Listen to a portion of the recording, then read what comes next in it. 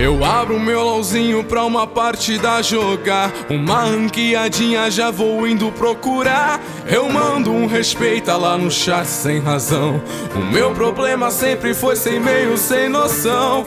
Entro na partida com vontade de estompar.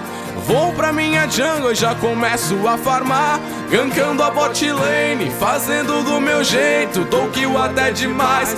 Esse é o meu defeito. Eu tô gankando todo mundo, 99% acerto, perfeito. Mas aquele 1% eu erro tudo. Mas aquele 1% eu erro tudo. Do jungle todos gostam. Eu tô gankando todo mundo, 99% acerto, perfeito. Mas aquele 1% eu erro tudo. Mas aquele 1% eu erro tudo. Do jungle todos gostam.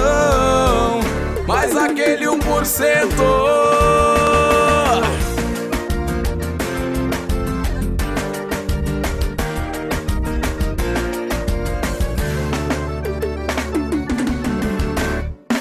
Eu abro meu LOLzinho pra uma partida jogar, uma ranqueadinha já vou indo procurar. Eu mando um respeita lá no chat sem razão. O meu problema sempre foi sem meio, sem noção. Entro na partida com vontade de estompar. Vou pra minha jungle e já começo a farmar, gankando a bot lane, fazendo do meu jeito, dou kill até demais. Esse é o meu defeito.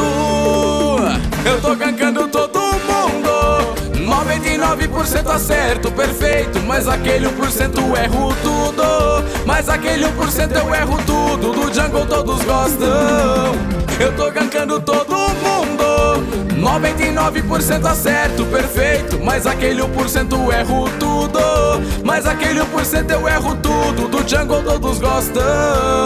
Eu tô gankando todo mundo, 99% acerto, perfeito. Mas aquele 1% eu erro tudo. Mas aquele 1% eu erro tudo. Do jungle todos gostam.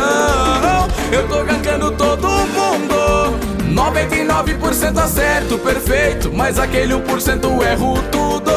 Mas aquele 1% eu erro tudo. Do jungle todos gostam. Eu tô gankando todo mundo, 99% acerto, perfeito. Mas aquele 1% eu erro tudo. Mas aquele 1% eu erro tudo. Do jungle todos gostam.